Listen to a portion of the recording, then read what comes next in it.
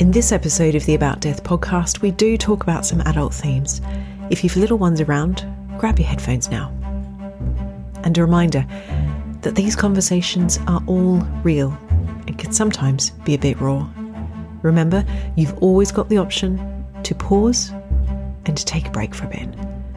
Our show notes contain links to more information about support that you can access.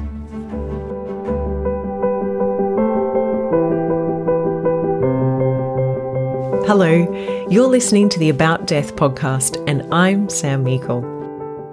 Talking about dying and death can make us feel uncomfortable, awkward, or embarrassed, as we're not always sure what to say and when.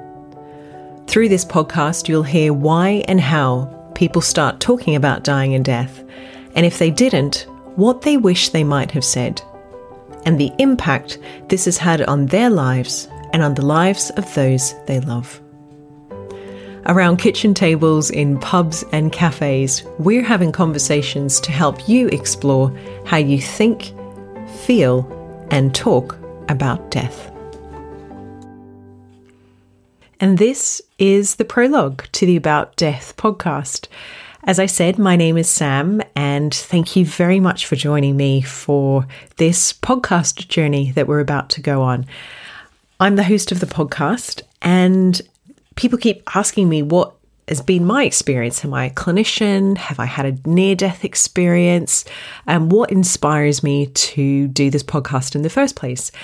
And the answer is no, I'm not a clinician. I haven't had a near-death experience. My husband did nearly die before we were married with a very traumatic, complicated series of healthcare events. I suppose you could say I'm curious and trying to understand how do we think, feel, and talk about this thing that, it affects everybody in all of our lives. So in this prologue, I'm going to share a little about my journey, who I am and how I got here, and what's inspired me to do the podcast in the first place. So, question 1, Sam. Are you ready? Yes. What did I know about dying and death as a child? Well, I grew up in Australia, and it was drummed into us kids at school that there were many, many things that could kill you. For example, spiders could kill you, snakes could kill you, crocodiles could kill you, jellyfish could really, really sting and probably kill you.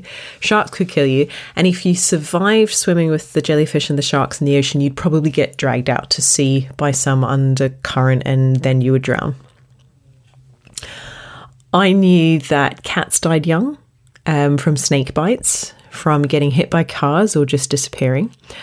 I also knew that cats killed things. And I would try and nurse the little mice and lizards and wildlife back to health, pushing them around in my doll's pram with little blankets tucked around them. And then when the little animals died, because I never successfully rehabilitated one, I would perform burial ceremonies in our garden, complete with the twigs kind of crossing and making the mark, so that I didn't disturb the grave when I came to dig the next one. I was a very cautious and sensitive child, and I became quite afraid of the world around me because obviously there were many things that could kill you. I also became afraid of the sun because the sun could kill you because of cancer. And I knew as a child that cancer would definitely kill you. I knew that cancer meant death. My aunt had lost 2 husbands from cancer. I didn't know her first one, and I really liked her second one. I remember he used to take me fishing, and I remember his disbelief when I managed to hook my big toe by very exuberantly throwing my line back across my head and standing on one leg and standing on one leg and having the other like a ballerina up and managed to hook my big toe.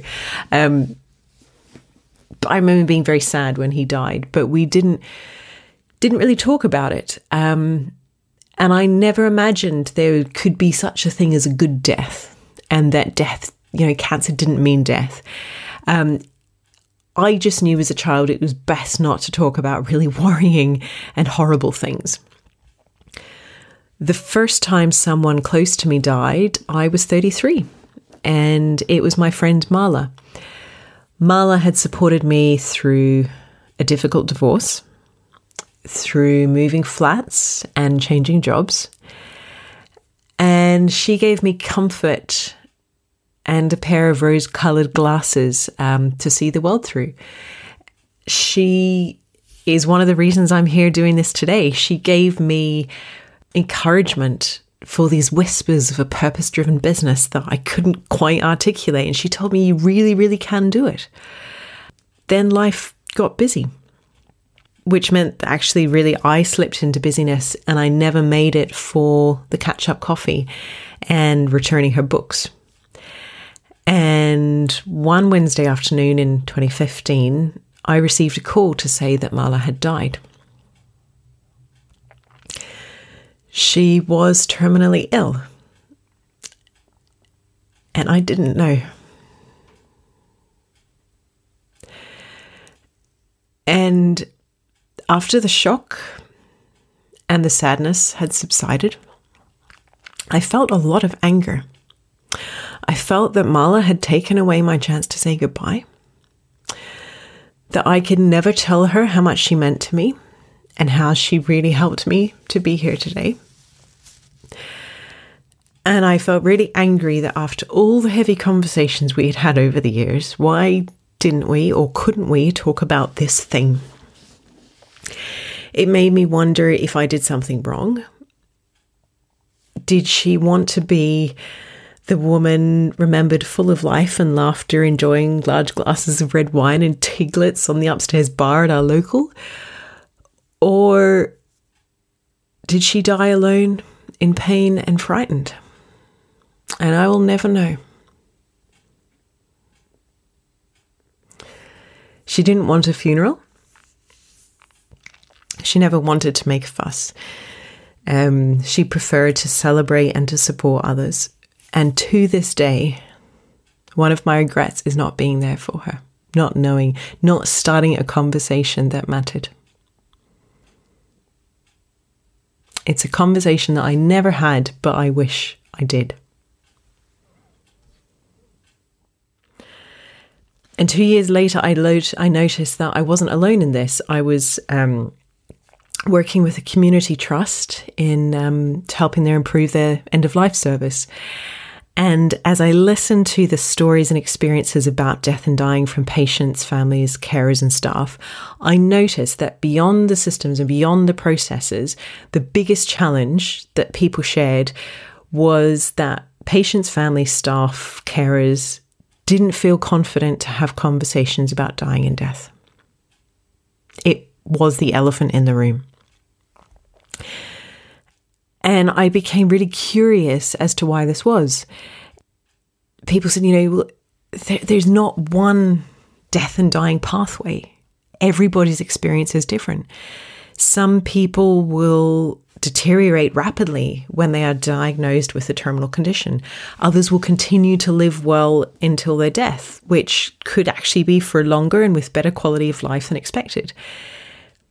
End of life medically covers many different conditions, and this doesn't even touch on people who die unexpectedly or who are killed, which is happening every day in our world around us. And I remember one carer on the project said to me, Sam, should doctors tell patients everything that might happen? Or do you tell them nothing? Or do you tell them what you think they ought to know or what they ask to know? And a staff member, she was really junior, and she said, Sam, I want to be better equipped to talk about this, because she came away from conversations thinking, I really should have done a better job there. And she said, she'd go to sleep at night going, maybe I should have said that. Maybe I should have said this. These stories showed me the importance of having conversations, but it's really, really hard. And you can't say, here's the 3 questions that you should always ask. And I thought, right, I've got to figure out how to do this. So I started a conversation early that felt really important to me that I didn't want to have the same experience that I did with Mala. And that was a conversation with my dad. He's 72 years old and lives in Brisbane, Australia. And he's fit, healthy and active. He goes on park runs, volunteers 3 to 4 times a week as a justice of the peace. We haven't always seen eye to eye and have sometimes really hurt each other over the years. And my mum says that's because we are more similar than we'd like to admit. So this felt like a big challenge, to have a difficult conversation about death and dying. I wanted to understand what it was, and I wanted to do a hard thing for me and have that conversation with my dad before we needed to have it. As I said, Dad is really well now. And he's very organised and meticulous. So he's got his will, I'm his power of attorney, and I know where the spreadsheet called Where the Money is located. And this is really, really morbid.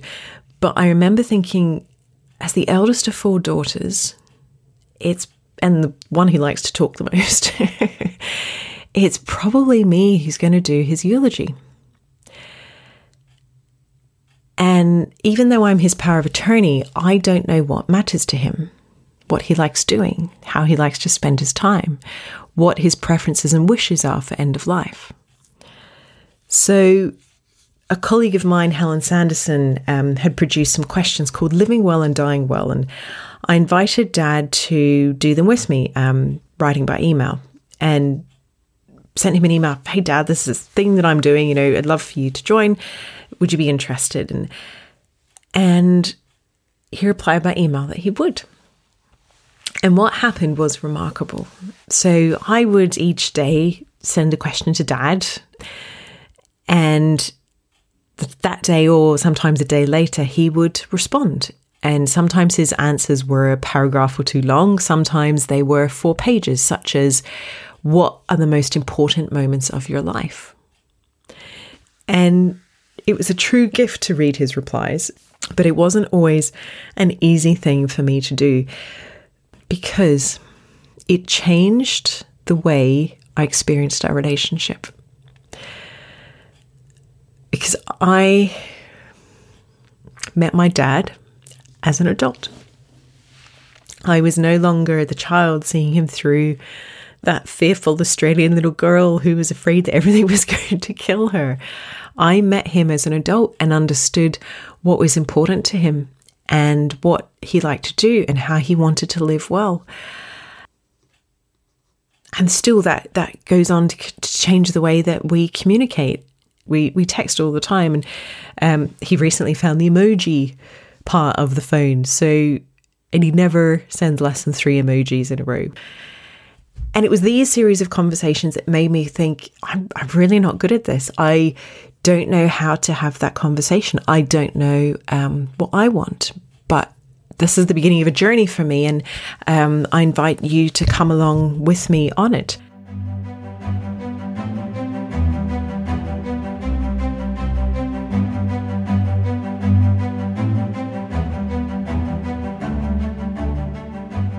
One of my life values is that everybody has a story if you give them the time to tell it.